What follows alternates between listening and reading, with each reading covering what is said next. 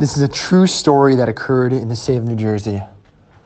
One day, a man walked into his school of boys, a Jewish school, also known as a yeshiva, in the later afternoon, right before Shabbat.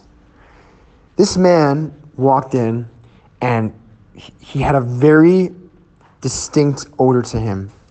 He was walking through the yeshiva school, and because of his odor, a lot of the men or the students there were leaving left and right.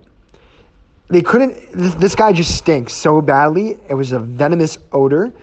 And as soon as this man was walking around the yeshiva area, one by one, different people left the room and disappeared until there was no one left. But there was one man that still stayed. If this man was actually repulsed by the smell, it's hard to say.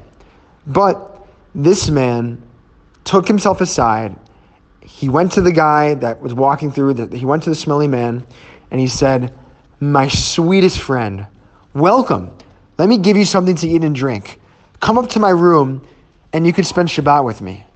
The man was very confused. He obviously knew he smelled bad, but to be honest, he was there as a panhandler. He was there trying to collect money for Shabbat. But this student led him to his room. The student let him bathe, take a bath, shower. The man, he got rid of the man's ragged and smelling clothes.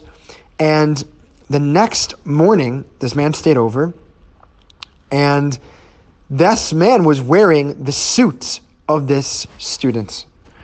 And that Shabbat, every student talked about how proud and how amazing this older and really smelly man looked in the suit.